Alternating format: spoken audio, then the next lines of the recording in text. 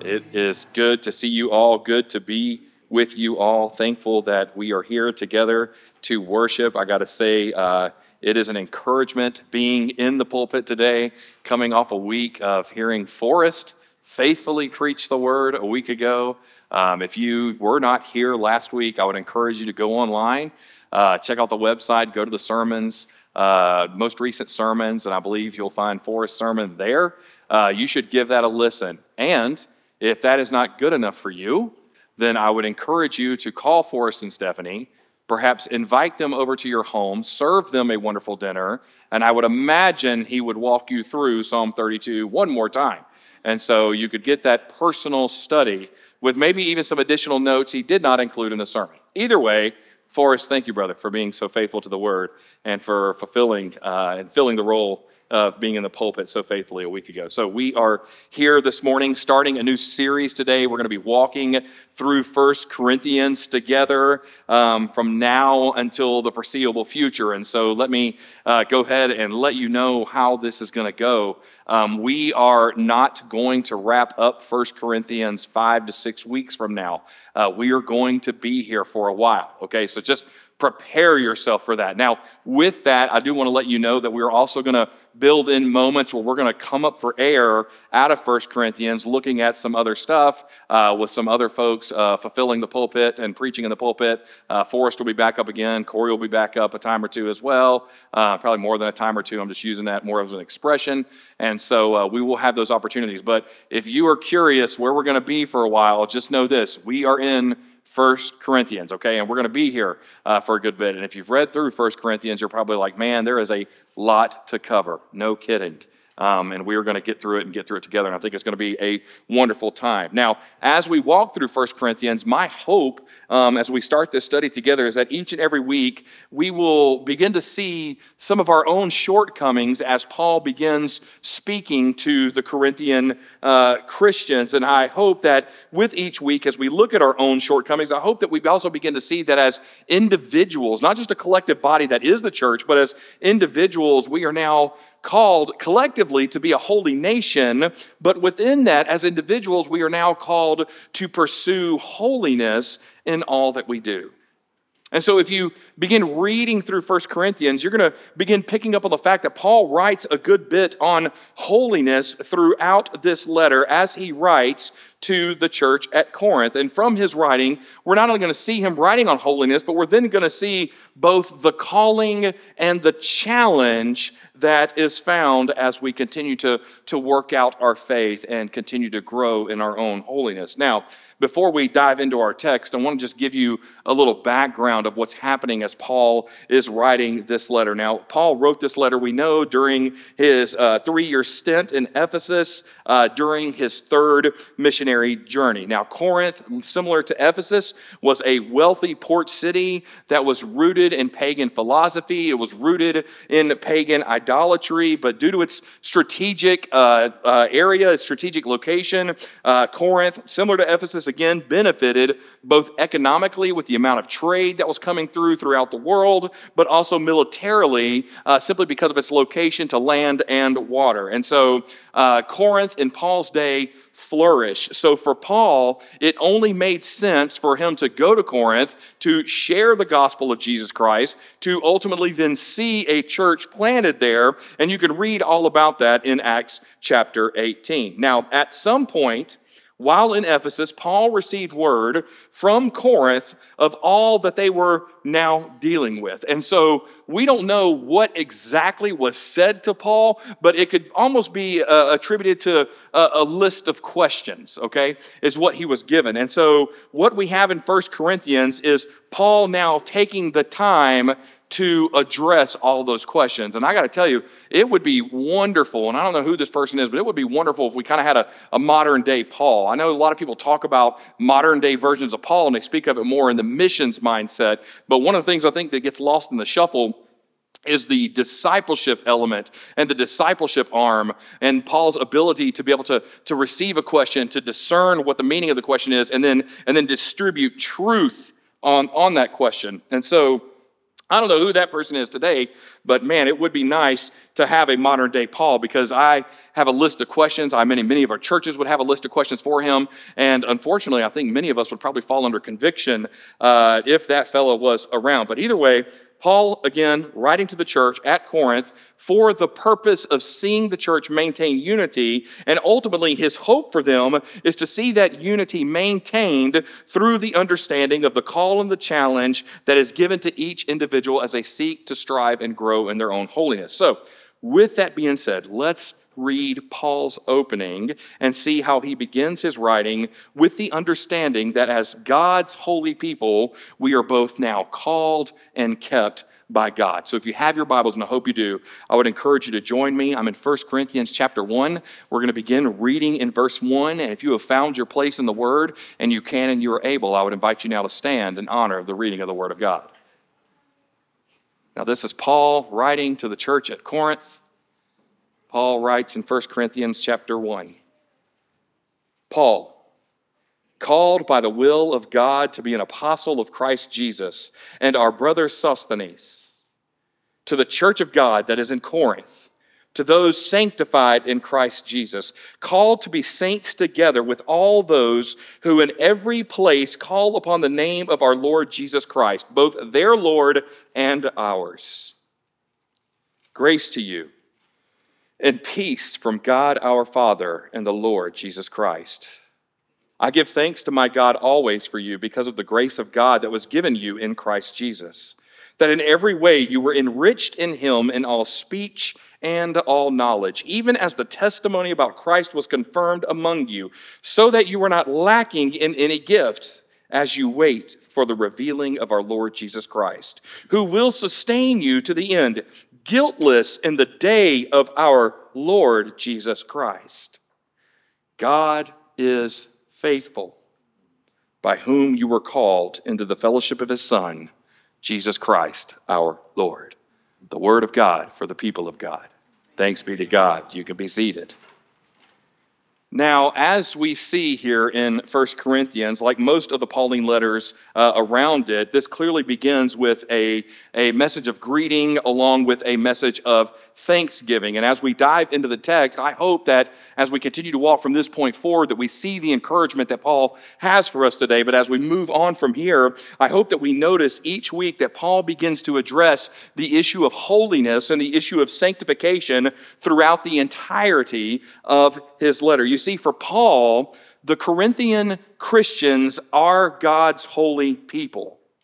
Thus, what Paul is doing in writing to the Corinthian Christians is he's seeking to challenge the people to now live up to the call that has now been placed upon their life. And at the same time, what Paul is going to do is he's going to begin to confront many of their issues and remind them that they are no longer alone in this world as believers. Excuse me. Now, Paul does this for multiple reasons. First, because Paul doesn't want the believers to become puffed up and begin to beat their chests as the only ones that matter. So what we're going to see Paul do as we get a little later in the letter is he's going to begin to really squelch the sin of pride. And at the same time, he writes to them, reminding them that they are not alone so that they don't fall into the trap of thinking this way. Because of the amount of grief and the hurt and the heartache that we are now going through, clearly, we're the only ones dealing with this mess. No one around us knows what we're going through. No one around us understands what it's like to be in our position. No one cares, and therefore we are alone. Now, if you have read through 1 Corinthians at any point in time, you may be looking upon this letter and thinking to yourself, man, with all the things that Paul is about to address with the church, this church really didn't deserve a Thanksgiving. I mean, why was Paul even thanking the church to begin with? In fact, as we begin to unpack this letter, particularly when we get into around chapter 6, and I'm going to go and tell you around chapter 12 and 13 and 14, like things are going to get really hard and they're going to get really messy. And you might get to that point as you continue to read and say, why did Paul even thank them to begin with at the beginning of chapter 1? Well, I want us to pay attention to what Paul is saying when he thanks them. You see, Paul uses the thanksgiving to celebrate God's grace that is now in their midst. Notice that the emphasis is actually on the grace of God and not on the work of the people.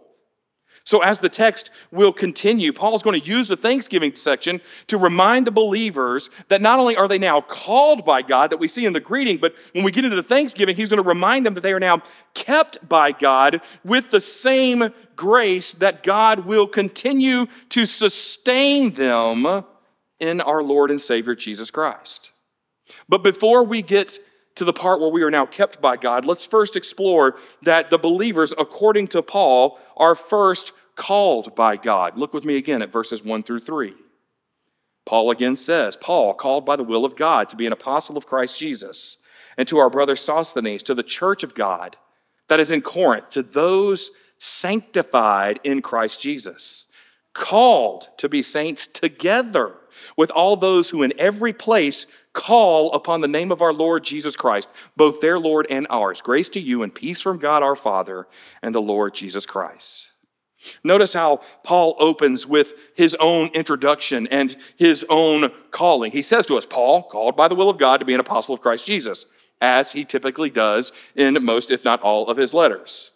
Notice how Paul opens by affirming the authority of his own call to be an apostle. Now, when Paul does this, he's actually referencing back to his own conversion that we can read about in Acts chapter 9. Now, it was in that moment that Jesus appeared to Paul after the resurrection, after the ascension. He appears to Paul on the Damascus Road, and he calls Paul to continue to preach, or better yet, to preach the gospel for the first time to the Gentiles.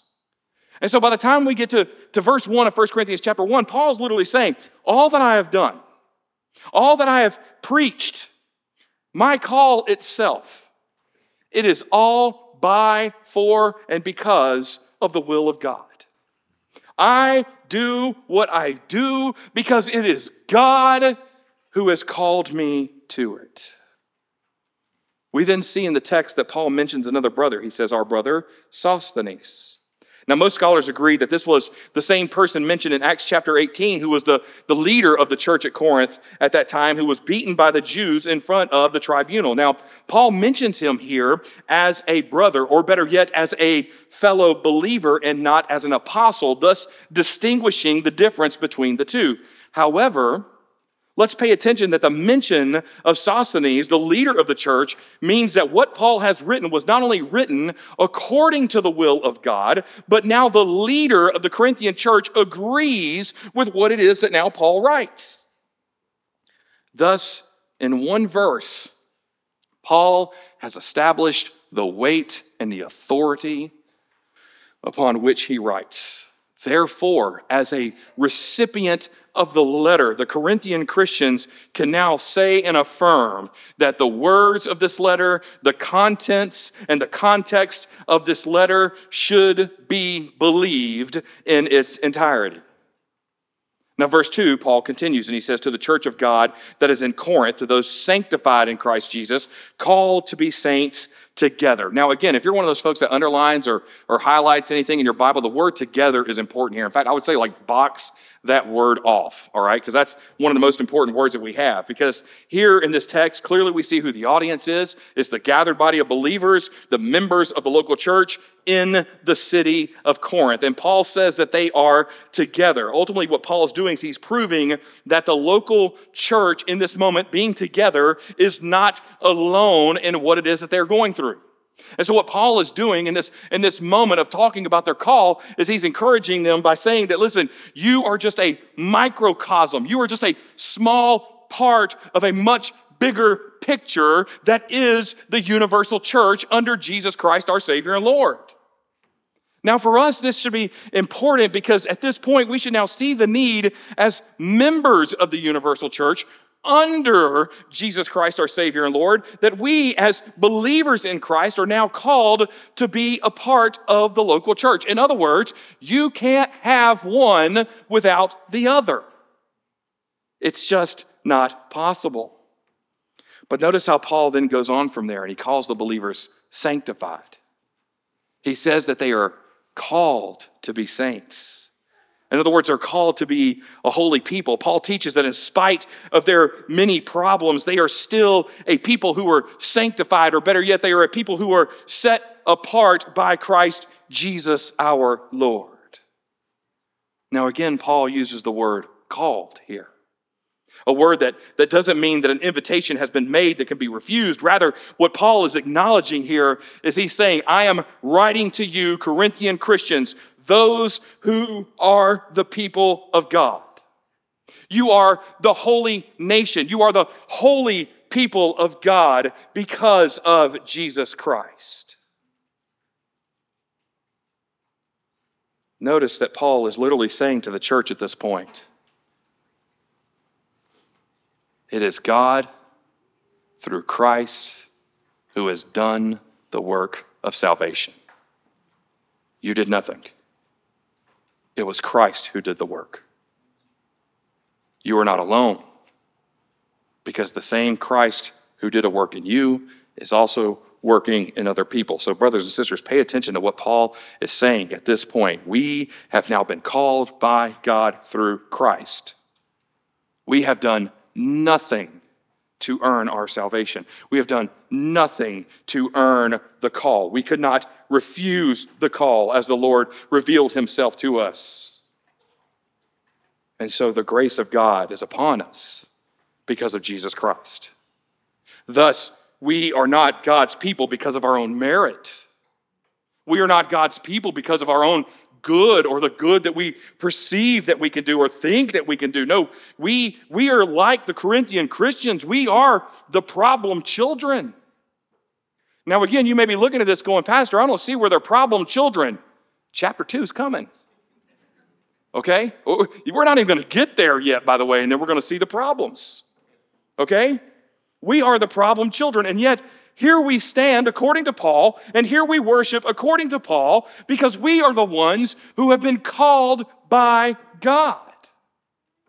Now, coming back to the text, just to keep the pride in check for the Corinthian Christians and to help them see that they are not alone in this world, Paul continues with this word together, and he says, together with those who are in every place, call upon the name of our Lord Jesus Christ. In other words, Paul teaches that the church was not alone in their worship. The church was not alone in their struggle, so we couldn't just puff up our chests and say, look at us and how amazing and how awesome and how wonderful we are. Paul was literally saying, look, you're not the only ones doing it. There are other believers out there. Are you struggling? Well, guess what? There are other believers who are struggling. Are you in pain? Guess what? There are other believers in pain. You are not alone. You're not alone in your confusion. You know, I want to say to you, this is why everything that we do here at Southside has meaning. Okay, I don't know if you've kind of picked up on that yet, but everything we do in a morning service, there's intent behind what we do. All right, let me just explain it. Okay, we do announcements at the beginning because that's the unintentional fun ha-ha, because I never know how you guys are going to respond to the announcements. Okay, it's a surprise every week, and all I pray is, Lord, give me wisdom on how to help understand what's about to happen. And even when it's a crazy vote of, hey, your pastor's going to watch your kids from this point forward forevermore, okay? All right? So we get that out of the way. We do that first, right? Have a good time. It's good fellowship. Then what happens from there is we get into worship, and what do? We worship. Our pastor, Pastor Corey, picks music based on what? The Word of God. We read scriptures based on what? The Word of God. We pray the way we do with the elders praying, and how do they build their prayers based on what? The Word of God. We enter and exit through red doors. Why? Because we like the color red? No, because we want to be reminded of the atoning work of Jesus Christ. How it's because of Jesus Christ we were able to enter into worship, and when we leave this place, we leave on mission for Christ, not because we're amazing, but because of what Jesus did for us. Now let me break it down to its simplest point. This is also the reason why we begin the sermons with a pastoral prayer. That's what that part's called when I come up here and pray. It doesn't mean that it's fancy. It doesn't mean that it's catchy. Well, clearly the pastor's praying, therefore it's the pastoral prayer. No, what we do during that time, if you've noticed, is we as a church commit to praying for other churches in our area. Why? Because Paul says it. Because we are together in this.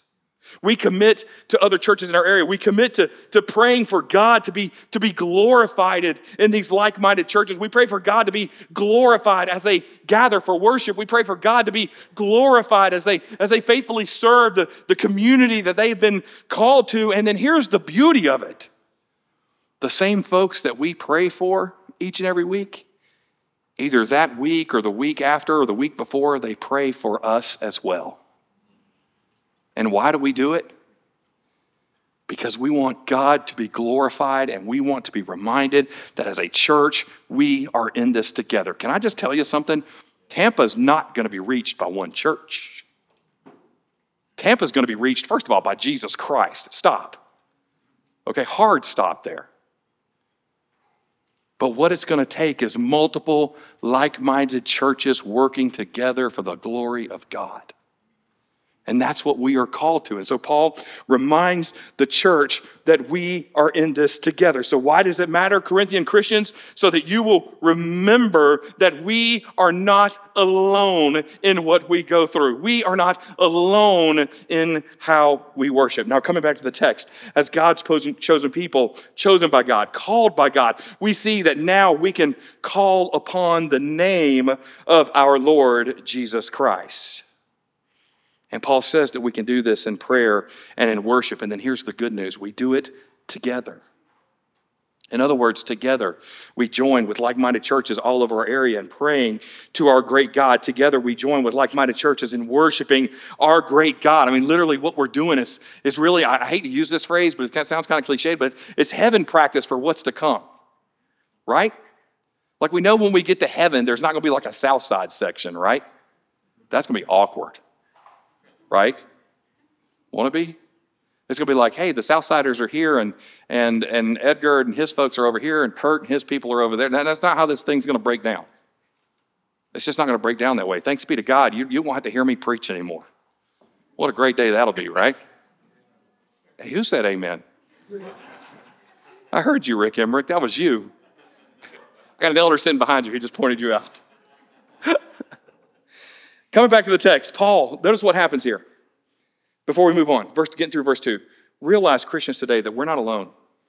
We're not alone in our worship. We're not alone in our prayers. We're not alone in our frustrations. We're not alone in our struggles. There are churches around us who are like us, who love us, who pray for us. And guess what? They're experiencing the same things. And all of us collectively together, here's the affirmation, all of us can collectively together call upon the name of the Lord. Why? Because we were the ones who have been called by God. So praise be to God that we have been called by God. And at the same time, we rest in knowing that we are not alone when we call upon Him for help and when we call upon Him to continue to sanctify us as He continues to work out our salvation. But then notice where Paul goes from here. He continues. Verse 3, he says, grace to you and peace from God our Father and the Lord Jesus Christ. Now here is where Paul includes probably one of his most common prayers that we see for all believers as Paul writes. Grace and peace. Now, grace, again, to remind you, is not just the unmerited favor of God at this point, but rather for Paul, in speaking to the Corinthians, he's now referring to grace as God's transforming power in the life of the believer, which is rooted in the steadfast love of God. He then follows that with the word peace, which always follows grace because it's the result of the grace of God on our lives that has been given to us by God the Father and our Lord Jesus Christ. So notice what Paul has done in his introduction. Every word has intent. He shows us both the gifts that have been given to us, the fact that we are now called by God, and at the same time, he shows us that Jesus now shares the same status as God because it's Christ who is the one who played out the grace of God and is the peace that we now have because of the crucifixion and resurrection. In other words, Paul is giving a subtle nudge to the deity of Jesus Christ, which, oh, by the way, spoiler alert, is one of the questions that Paul is going to have to address at least twice as we walk through this letter. So notice the intent that is there. Pointing not just a hello, I'm Paul, but hello, I'm Paul, and let me tell you, Jesus Christ is real. He is real. He is the Son of God. He was there with God from the beginning.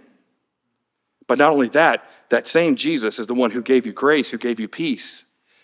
And he gave it to you to remind you that all of us have now been called by God. So again, brothers and sisters, hear the affirmation that's coming from Paul in these first 3 verses. We, like Corinthian Christians, are a mess.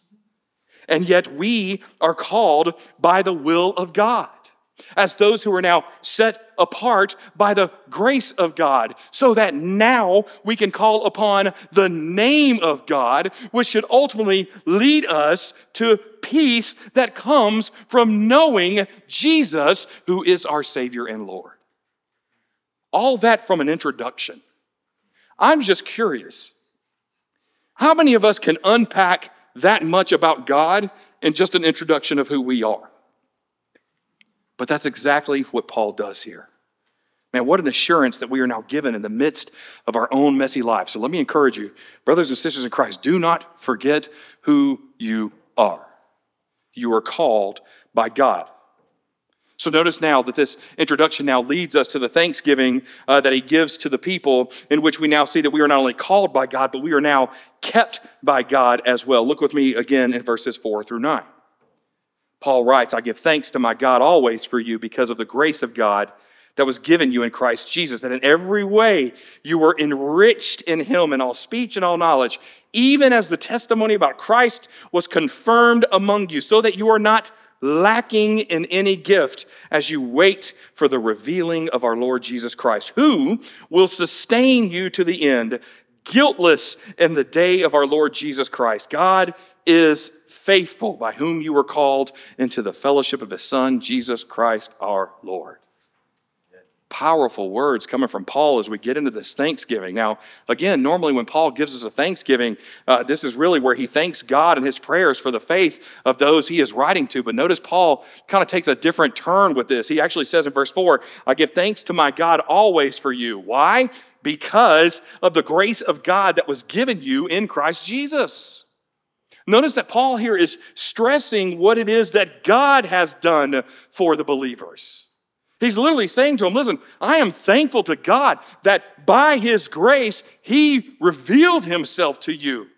And he didn't just reveal himself to you, but it's by his grace that you are now kept in him. And again, none of this was your own doing. Now, don't miss what Paul is saying here. Paul is not describing the relationship with Jesus Christ as some sort of simple free gift like a handout you get at the mall. You know what I'm talking about? You know that store you always walk by in the mall and there's that person that's standing out in the store and they're trying to hand you like a packet of cream or something and they always say this to you? They say, maybe they just say this to me. They're like, hey, man, you've got a really beautiful face, but if you put this cream on, it'll fix the ugly. Like, you know what I'm talking about? And then they try to entice you into their store. You know those folks? That, by the way, I've tried it. It doesn't help. I mean, literally, that's what Paul is talking about here. He's like, listen, this is not some sort of free handout. Rather, what's happening in your life is God, with his transforming power that is at work in us, was given to us by the gracious gift of Christ Jesus our Lord. Now, again, why would Paul want to point that out? Because he's seeking to root out pride in the lives of the believers. And so Paul says to them, he says in verse 5 that as believers, you have been enriched in him in all speech and all knowledge. Notice here that Paul teaches the believers that they are now spiritually rich because they have been given the clear understanding of the gospel, both spoken to them and the full knowledge of the gospel and what it is that Christ has done as they continue to study more about it. In other words, Paul reminds the church that they are being kept by God because of the spiritual richness of the gospel. Because of the spiritual richness of the gospel that is at work in their lives. And this is a gift that cannot be taken, and it's a gift that overflows and runs over in abundance. So just in verse 5 alone, let's just hear this news for a minute. No amount of bad news or heartache or pride should ever allow us to think that we are on empty. I got to tell you, I struggle with this one at times. Because I hear people and I hear their hurts and I hear their heartaches. And man, for many of you guys, I'd give anything, all of you guys I should say, I would give anything to take that hurt and heartache away from you. And so sometimes as your pastor, I run on empty. Yesterday was one of those days. My wife will testify to it. She was like, you're running on empty. Like you either need to pray, read, or go away. I'm not sure which. I think she was hoping for all the above for a moment. But the reality is this. We are never on empty. In a world that seeks to divide us, we are still unified in the wonder and the richness of the gospel. Even when we disagree as brothers and sisters in Christ, as a part of the family of God, which, oh, by the way, can we just start talking about life more like this? We tend to compartmentalize our lives a little bit too much. We talk about work life and then family life and then church life. Can we fix that? Can we just talk about all this is, first of all, enamored and wrapped in the fact that we all belong to Jesus Christ, so the gospel should be interwoven and all this stuff? But can we just talk about it this way? There's work life and then there's family life, okay? Let's stop separating our family. Okay? Yeah, there's the family that lives in your house, but then there's your church family as well. They're still family. We're in this together. So even as a family, when we disagree, the truth that Paul teaches is that we can always come back to the starting point of the fact that we are united in the gospel. So if you find yourself disagreeing with someone, you find yourself hurt by someone, heartache, some sort of issue that you're about to go address with another brother or sister in Christ. And even if you get to that point, don't do what most people do and say, well, we're just going to have to agree to disagree. No, stop that. Stop that. Because here's what happens. You forget the fact that the foundational truth still stands, and that is this. We are still unified in the gospel of Jesus Christ. And on that, we do not disagree. Now, again, we know this because verse 5, 6, and 7 actually tie together. Look at verse 6. It says, even as the testimony about Christ was confirmed among you. In other words, Paul says that the gifts that we now have, our ability to faithfully serve, our ability to be able to worship is due solely, again, to the gospel, the foundational truth that is and should be evident in our lives as we faithfully live and serve according to the word of God. Now again, Paul is reminding the Christians that this work in their lives is all because of Christ. And then he's not done. He goes on to verse 7 and he says, so that you are not lacking in any gift. Now here's the important truth from verse 5, 6, and 7. You see, the church was under persecution in Corinth. Outside entities were doing everything they could to destroy the church. And then at the same time, here's what was happening. Inside the church, division was beginning to happen, and the church was beginning to split. And so naturally, like every other person, they began to question. They began to feel that something was lacking. They began to think, man, maybe something should be done different. Maybe something more is needed at this point. And then this is what Paul says. He literally says, no. He says, no.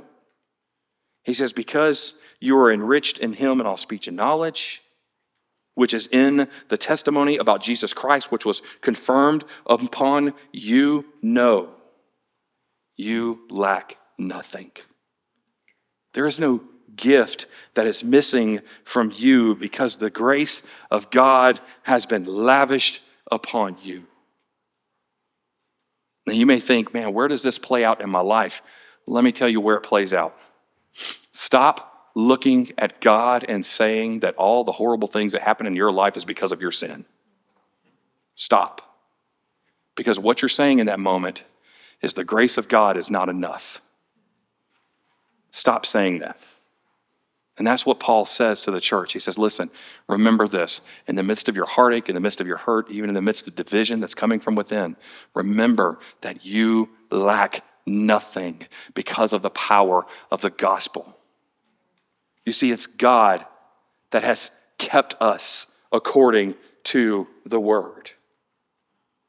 I remember a dear friend of mine, mentor in my life for a short period, a man by the name of Jake Gulledge, who was incredible. Man, I wish Jake would be here today just so you can hear this brother's heart, He just was very in tune to people, sweet to people. He kind of just had a great gift of discernment and just could tell when pastors were hurting and just could speak into their life. Jake has been gone, called to glory 6 years ago. And literally, we were just reminded of the anniversary of his death this past week. And I was reminded as I was praying for Denise and Samuel, their family, and thinking about my friend Jake, I remember some of his last words that he said to me, which is a word that he repeated often. He would say this. He would say, no matter where you find yourselves, whether you're celebrating the highest of highs or you're crying at the lowest of lows, sometimes all you need to do, sometimes all you can do, it's very simple. You just worship.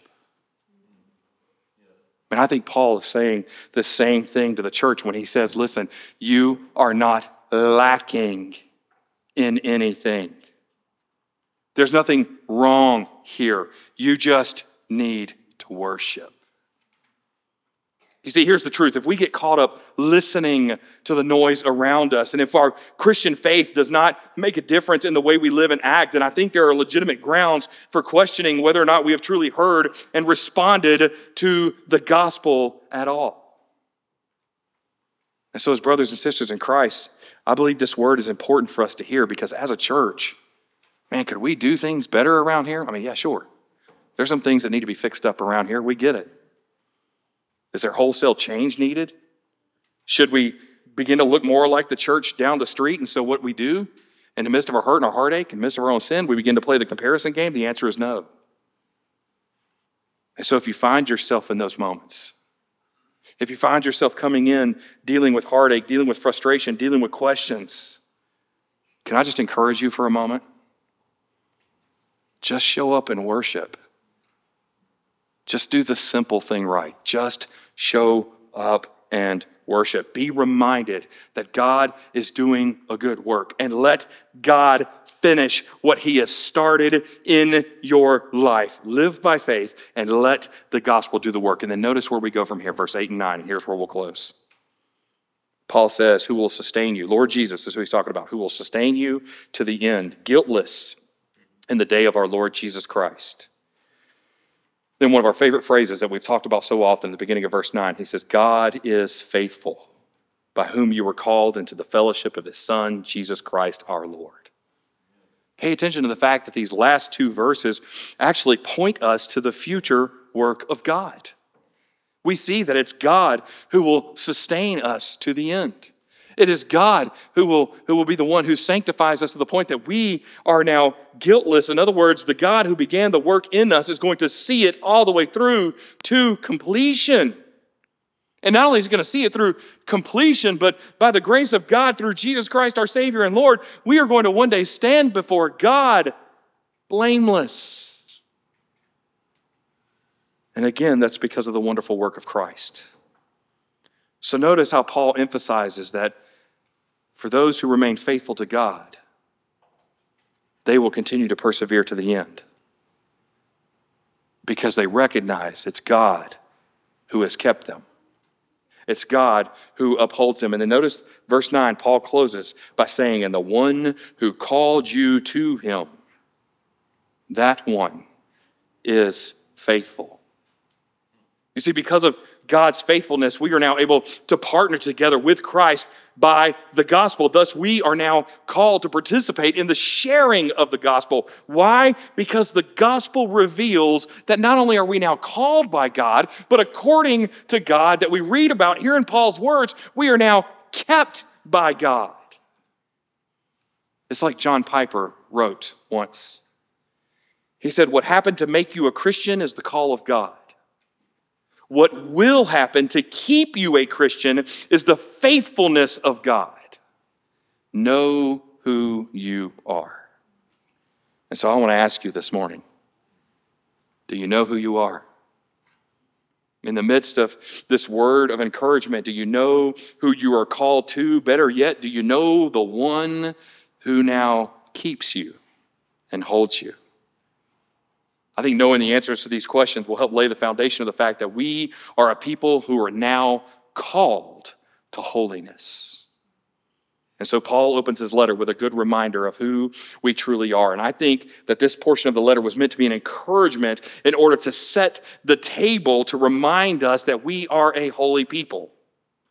So here's what I want to close with. I want to encourage you that as we continue to walk through this letter, and by the way, we're going to get into some hard topics as we walk through this letter. There's going to be some challenging texts. And it's going to be real quick to say, man, I feel like I'm getting picked on. We just call that conviction according to the word. So let's stay there. But if you get to that point where you're beginning to feel and sense that conviction, I want you to keep chapter 1, verses 1 through 9 in mind as we move on from here.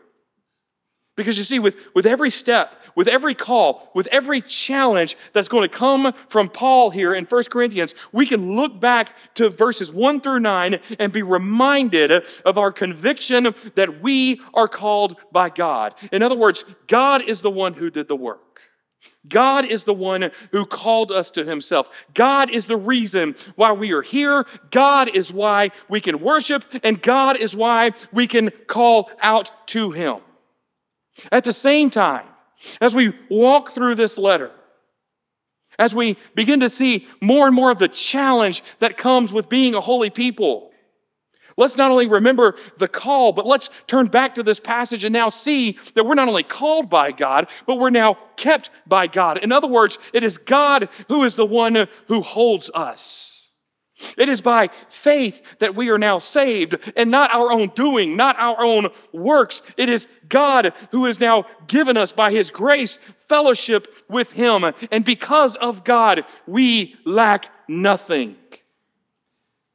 Because as Paul says, we are enriched by the gospel, which was given to us by his grace. And as Paul closes in verse 9, he does all of this because he is faithful. And now we see Paul set the tone for why there is a standard. As God's people, we are called and we are challenged to holiness. And it all begins with the truth that we are called and kept by God.